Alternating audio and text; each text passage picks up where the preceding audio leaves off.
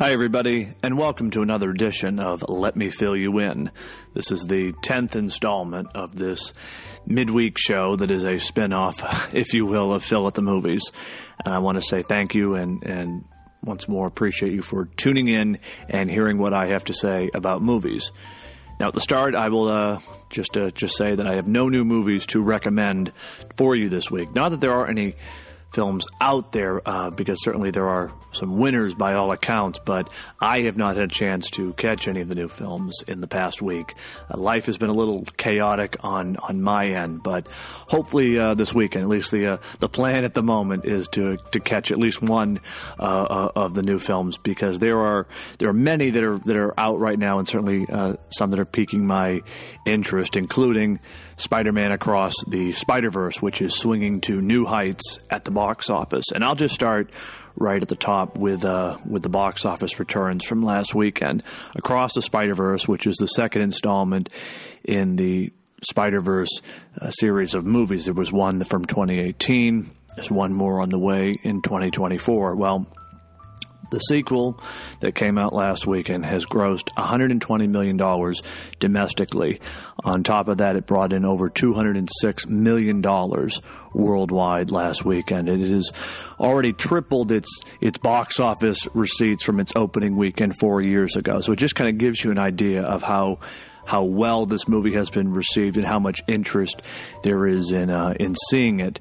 And interestingly enough, this is the second biggest opening for any movie this year, behind, interestingly enough, the Super Mario Brothers movie, which another animated movie. So it definitely showcases the strength of the genre. But the movie, by all accounts, is a box office smash. Critics love it, and audiences love it. And I think it goes to show the importance and, frankly, the success of the Spider-Man character. And for all the people talking about superhero fatigue, I think I point right here as evidence that the genre is not on the way out. What audiences, I think, want and crave are original and fresh and exciting stories, not a rehash of something that we've seen 100 times before. And I think the fact that this is an animated movie also helps kind of differentiate it from the other superhero movies of the last few months and, frankly, of the day. I think animation kind of allows a different style of filmmaking and certainly a way to tell stories that you maybe couldn't tell in a live-action format. For the record, I enjoyed the first one immensely. I thought it was amazing. It was powerful. And again, the fact that it's an animated film doesn't diminish its quality. It's on par with a live action film. And I have no doubts that I will be equally as amazed and dazzled by the sequel when I get a chance to see it, hopefully this weekend. But I did want to say, because I think it bears repeating, you will often hear, not so much now, because I think there is a general appreciation for the genre and acceptance of its place in movie history, but sometimes you will hear from stuffed shirt types, shall we say, oh, animation, that those aren't real movies, those are for kids. And I would just say, pointing not only to this film's response and reaction, but its predecessor and the dozens and dozens of other animated films over the years. These are real movies, and they're just as real and just as important as a live-action film. And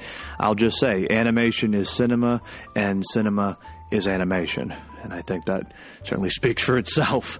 But wanted to update you guys, fill you in, if you will, with some other news that caught my eye over the last few days. Beetlejuice 2, starring Michael Keaton and Jenna Ortega, along with Winona Ryder and Catherine O'Hara. That is underway. Filming is underway. And Michael Keaton spoke about it over the weekend. in an interview and just said it's an absolute ball. He's delighted to be back. Tim Burton, of course, the mastermind behind the original, he's involved in this film as well. So it really feels like this is like, I mean, it is happening, but also it's been a long time coming because there's been all this talk and stories of a Beetlejuice sequel over the years, but nothing has ever materialized. But no, the second film, it is happening. Production has started, and Michael Keaton says it is an absolute ball that they're having right now. And I picked up on one thing that really caught my eye, because certainly Beetlejuice is this imaginative and frankly otherworldly experience, but when it was made, there wasn't the digital technology of today, so everything was reliant on special or on practical effects. And now, almost 40 years after the fact, you have to wonder, okay, well, are we going to see more digital technology take place? And I picked up on something that Michael Keaton said, and I'll leave the article in the show notes because it's certainly worth a read if you're interested. But by all accounts, the film and the filmmakers are relying on practical effects for this movie. I'm sure there will be some digital enhancements here or there, but by and large, they are going old school with this movie. And I think that is an absolute win. Just because you have the technology to create something in a computer, so to speak, or with a green screen, doesn't mean you should be relying on it 100% of the time. Nothing beats miniatures, nothing beats good old practical effects. So I was delighted to read that, and I think just illustrates that this is not just another cash grab movie, a legacy sequel, if you will, cashing in on the original. It does seem like there's a real intent and heart to tell a fascinating and well-made story, and the fact that they're going above and beyond with the practical effects, that's a win-win in my book. Speaking of sequels, for those of you who are fans of the Sanderson sisters, Hocus Pocus 3 is on the way. There hasn't been an official announcement, but it's been picked up from various news outlets and insider magazines. So I'll leave a few show notes to that as well. But it's no surprise given the response and the reaction to the second one that came out last fall on Disney Plus. So why not? Why not have another one? Certainly the original Hocus Pocus is a classic in its own right, and certainly part of my annual Halloween viewing experience. I do wonder if they will release this film theatrically instead of exclusively on Disney Plus like the last time. And the reason I say that is I think if the second one had been released theatrically, I think it would have been a huge success, because the original film and sort of the world, if you will, of the Sanderson sisters is as much associated with Halloween as ghosts and goblins at this point, and I think Disney would be making a huge mistake to not try to capitalize on getting this out to the widest possible market possible. I know there's always the push, have it on streaming. It's great to get the subscribers that way, but you heard me say it before, nothing tops the theatrical experience, even though we can have things at our fingertips, and it's great at times to watch something from the comfort of your own home. Nothing beats the theatrical experience and being able to see any movie on the largest possible screen imaginable. And on that note, another transition to just sort of working out flawlessly today. Speaking of seeing a movie on the largest screen imaginable, next month, Christopher Nolan's potentially magnus opus Oppenheimer will be released. And by all accounts, this is a movie that should be seen in IMAX, and you can imagine I will be there opening weekend. There's sort of this interesting back and forth on Twitter, if you will, film Twitter, where at the same day, same time, the Barbie movie starring Margot Robbie and Ryan Gosling, that's releasing simultaneously. So there's sort of this competition of the cinematic experiences, if you will. But I'll definitely see both films. But I am really excited to see Oppenheimer, and the more that I hear about what went into this film and the making of it, it just sounds incredible. To say nothing of Cillian Murphy's what looks like to be an award-worthy performance as Robert Oppenheimer. And I picked up on something interesting over the weekend, and I'll leave this all in the show notes for you, but Christopher Nolan wrote the script in first person, which he believes, and if there is someone else out there that's done it, great, but he thinks it's the first time that a script has been written in the first person. Normally, these films are always told, or written through a third person. But this time, no, he wrote it in first person, and the design was to have it be a story told through the eyes of Oppenheimer. And by all accounts, the film mixes black and white with colored sequences, which certainly makes for an interesting visual means of storytelling, but also I think is meant to illustrate and have for us, the audience, experience this story through Robert Oppenheimer, see it through his eyes. And I mean, this just sounds like a fantastic engagement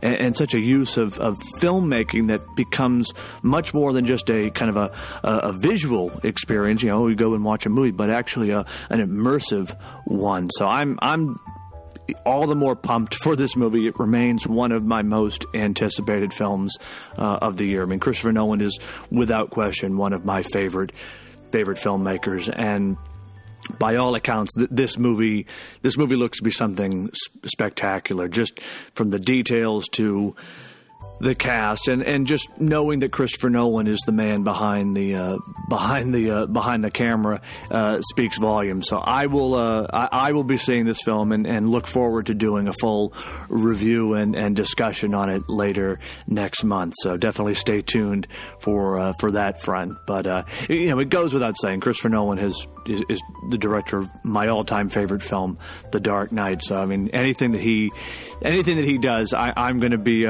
right there and see.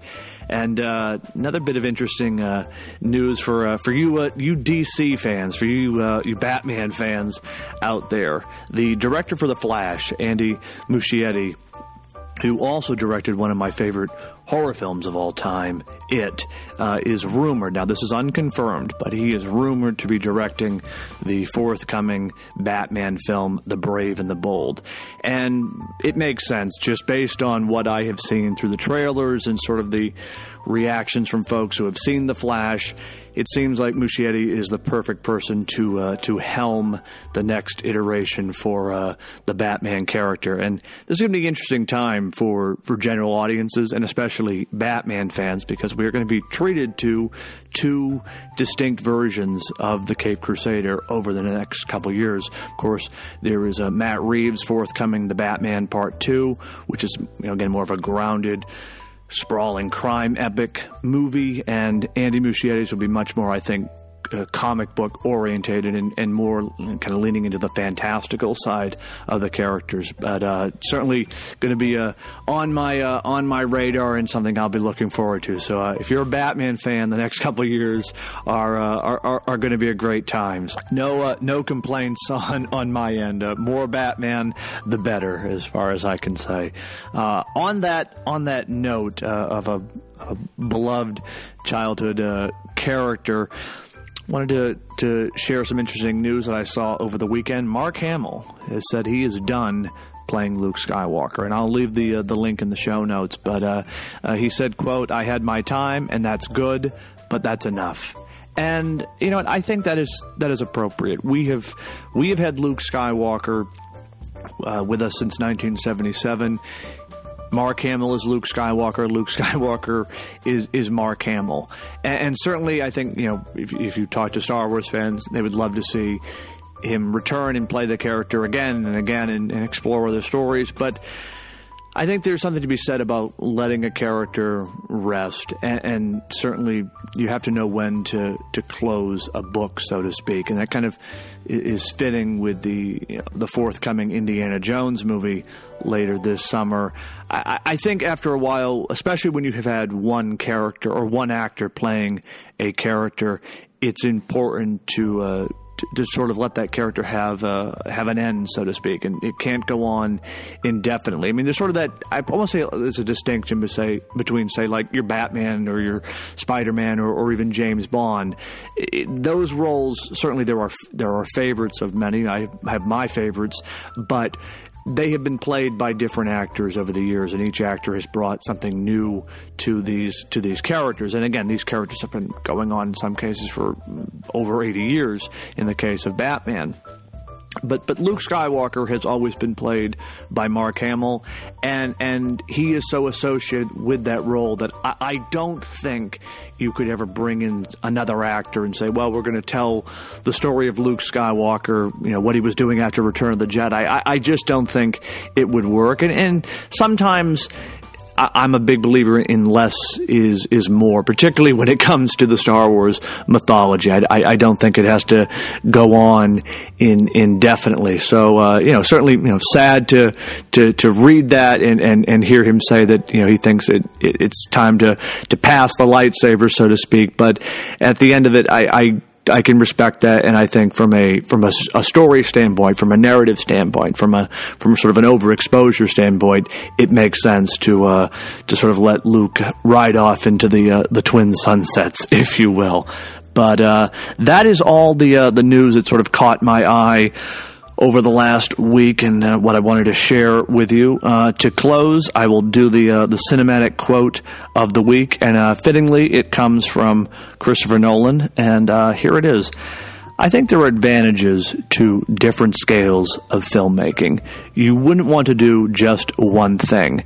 And how appropriate and how relevant, given the fact that Christopher Nolan has done such a diverse palette of movies and sort of tapped into all different kinds of genres. Of course, he's celebrated for his work with the Batman mythology, but in addition, you've got films like Dunkirk and Inception, Interstellar, Memento, Insomnia, soon to be Oppenheimer. I think that is important, especially for anyone who is a storyteller or a filmmaker. Don't just stick in your lane. I think that's important to try and test the water, so to speak. Andy Muschietti, the director I mentioned for The Flash, and most likely directing a future Batman movie.